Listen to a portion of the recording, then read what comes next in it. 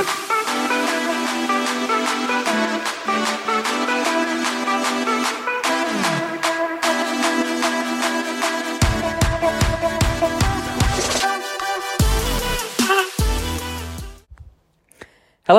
welcome to Sportscast Podcast. My name is Jordan and today I'm going to be bringing you a Formula One mid-season special.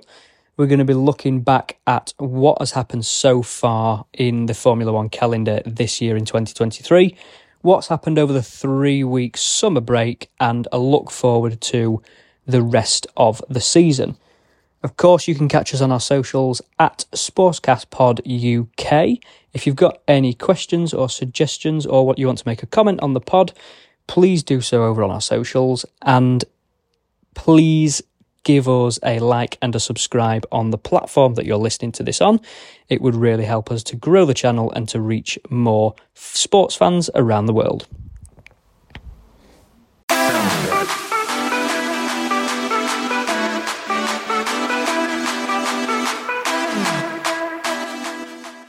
So we'll start at the obvious place, which is to talk about Red Bull and talk about the absolute domination and overwhelming pace and speed of the RB19 car this year. Max is currently on 314 points with 10 wins and 12 podiums. Bear in mind we've only had 12 races, so Max has a 100% podium success rate with 10 wins. Checo picking up the other 2 wins, so Red Bull have won every single one of the 12 races so far this season. We started off with cars that we thought potentially could get close in terms of Aston Martin, and then we've ended the halfway through the season with McLaren, who have made huge upgrades, which we'll go on to talk about later. But overall, the rate, the one lap speed and the race pace of the Red Bull and the RB19 car this year is outstanding. Max on a regular occasion winning by more than 30 seconds per race, and a lot has been made. There's conversation around, is the Mercedes of 2014 to 2019, is that car comparable in terms of how far it is against the rest of the field versus how the Red Bull is now?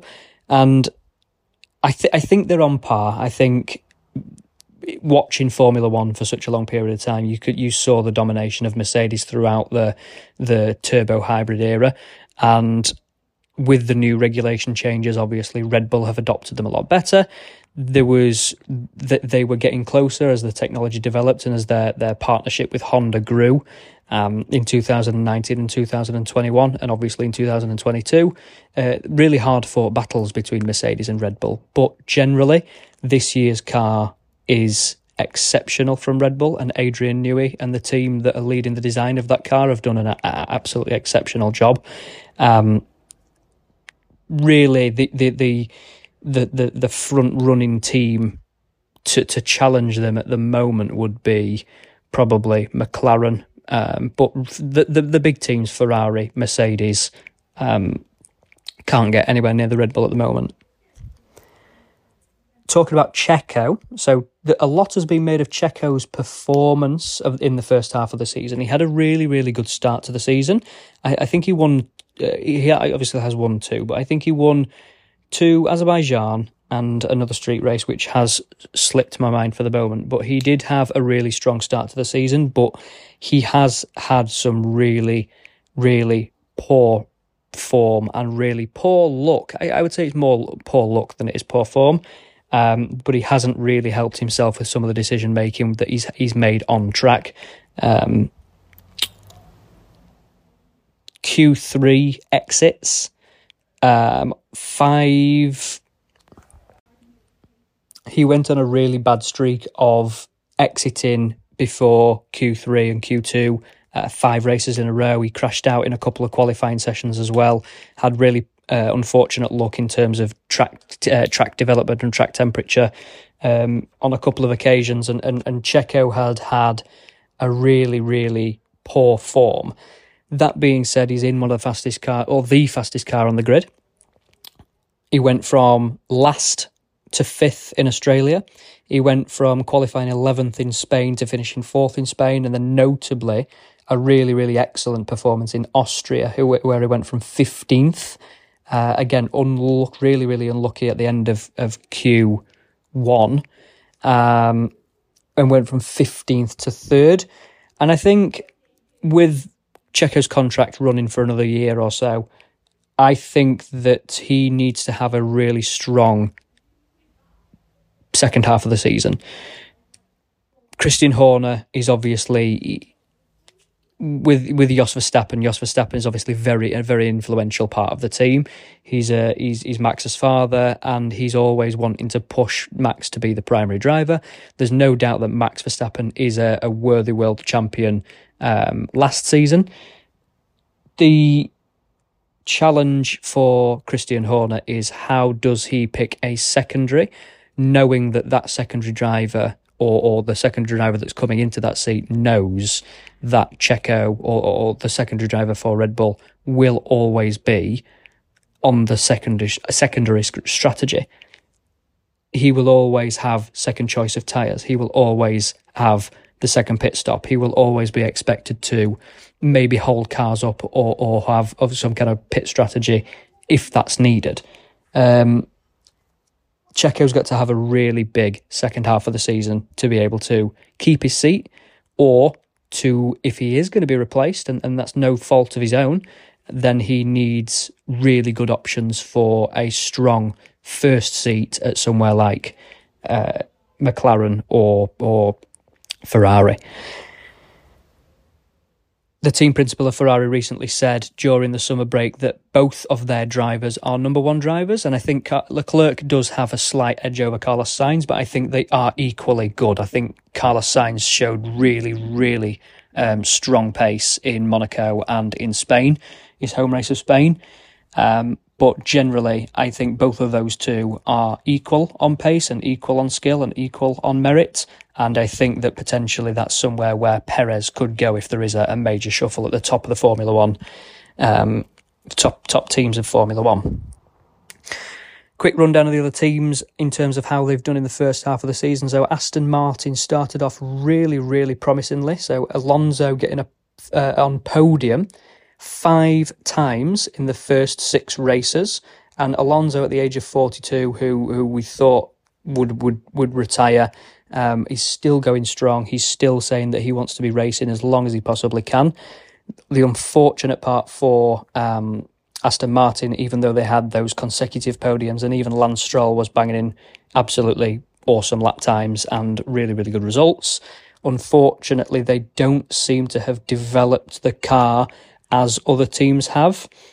I saw a graphic on Twitter, or X as it's now called, and it was saying that the team that's obviously made the most progression, which is McLaren, have gained 3/4 of a second over their initial Bahrain lap times, whereas Aston Martin have only gained 1/10. So they haven't progressed, and I think all of the other teams have progressed around them, and they hopefully will bring some good, really, really promising and good upgrades to the second half of the season.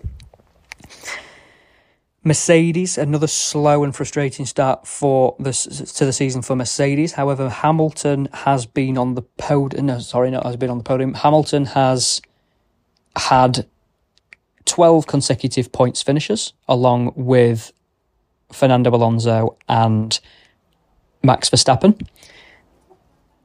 The car is quick. The car is quick over one lap. I think the car likes high downforce setups, as was showed at Great Britain, the British Grand Prix, but I don't think it's the full package yet, and I just hope that Mercedes, as a fan of Mercedes, I do hope that they will bring something more to the second half of the season and really challenge for that second place and kick Aston Martin sort of down into third or fourth. And they also need to be very, very wary of Ferrari and McLaren as well. If they do continue to have a shaky second half of the season, then they could potentially find themselves relegated to third position in the Constructors' Championship. Ferrari, no real highlights for Ferrari. Again, poor strategic calls and have affected Ferrari, unfortunately. They've brought in a new team principal, and I don't necessarily think he's got his foot in the door as he would have liked to start off with really poor strategic calls and giving the drivers, in my opinion, way too many options, way too much to think about when actually the team should make the strategic calls and the drivers should be allowed to drive the cars. Also a poor start to the season for a number of the low-running teams, AlphaTauri, Alfa Romeo, Haas and Williams. There's only 11 points that separate those teams. The AlphaTauri were at the bottom of the table with 3 points on the Constructors' Championships, and the top of the pack is 11. There really is not a lot in those bottom teams. So it is all to play for at the bottom of the pack, but I just can't see any other team other than Williams really making an impact in the second half of the season. I hope Logan Sargeant reflects in this summer break and tries to focus himself and try and score some points. And I do believe that Logan Sargeant is the weak link in that Williams team at the moment. It is a car that shows fantastic straight line pace, and it does generally seem like a better car than the Haas and the AlphaTauri and the Alfa Romeo. They've got a brand new team principal, and I really do hope that Williams do push on and have a better second half of the season, because I do believe that they could probably finish above those other three teams in the Constructors' Championship if they apply themselves in the second half of the season. The biggest improvement by far, and the thing that I am most excited to see hopefully continue in the second half of the season, is of course McLaren. Huge upgrades and massive strides forward at the British Grand Prix, with both drivers performing excellently. Lando Norris finishing second, and I think Piastri finished fourth. That McLaren car is outstanding on hard tyres. It's got great one-lap pace on the softs once it lights them up. It just struggles on mediums. But the car is genuinely very, very quick on merit during the race. I mean, the last three races, second and fourth at the British Grand Prix, second and fifth in Hungary, and a points finish for Norris in Belgium. Unfortunately, obviously, Oscar Piastri did retire from that race. But Oscar Piastri, again, it's his rookie season. We have spoke already about Logan Sargeant, and I just think he is probably the best of the three rookies this season. He's in the best car, and during the second half of the year, he's got a massive opportunity in a really, really quick, competitive car to show what he can do and to show what he's worth and to show what he can bring to Formula One. Overall, really, really looking forward to seeing McLaren take down potentially Aston Martin and potentially take down Ferrari as well. I do think that Mercedes will stride forward, but it will be really interesting to see what happens at the top with McLaren thrown into the mix.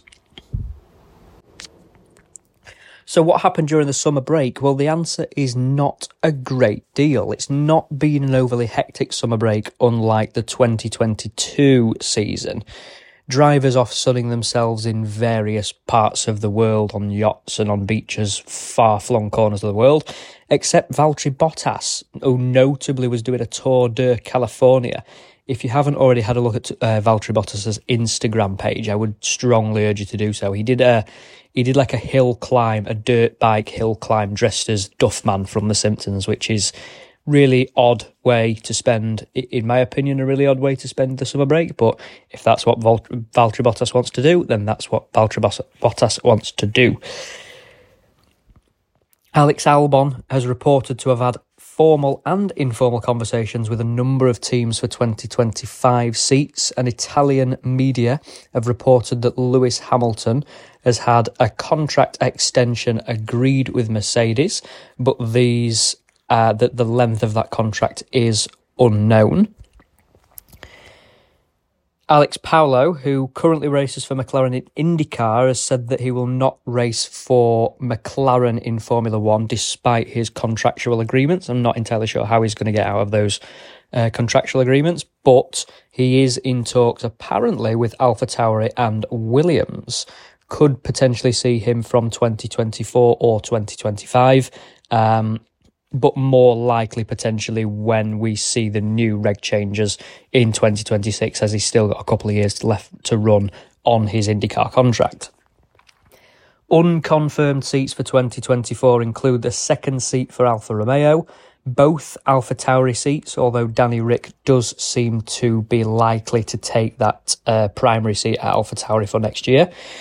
I did get told by one of my friends recently that AlphaTauri next year will be using this year's RB19 car. Will that make a difference to AlphaTauri's form next season? Who knows? Potentially the other teams will outdevelop that RB19 car, but it's still interesting potentially that AlphaTauri could potentially be running ahead of the back runners, if that makes any sense.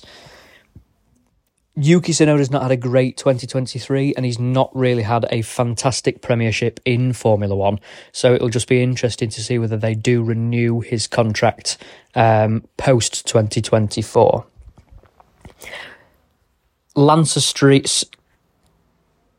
Lance Stroll's seat at Aston Martin, however,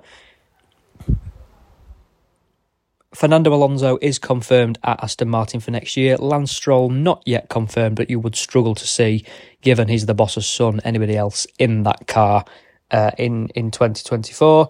And also second seats at Williams and Haas still to be announced. So looking forward to the second half of the season, then we return to Formula One in Zandvoort in the Netherlands this weekend. The current World Championship standings sees Max Verstappen at the top of the table, followed by Sergio Perez.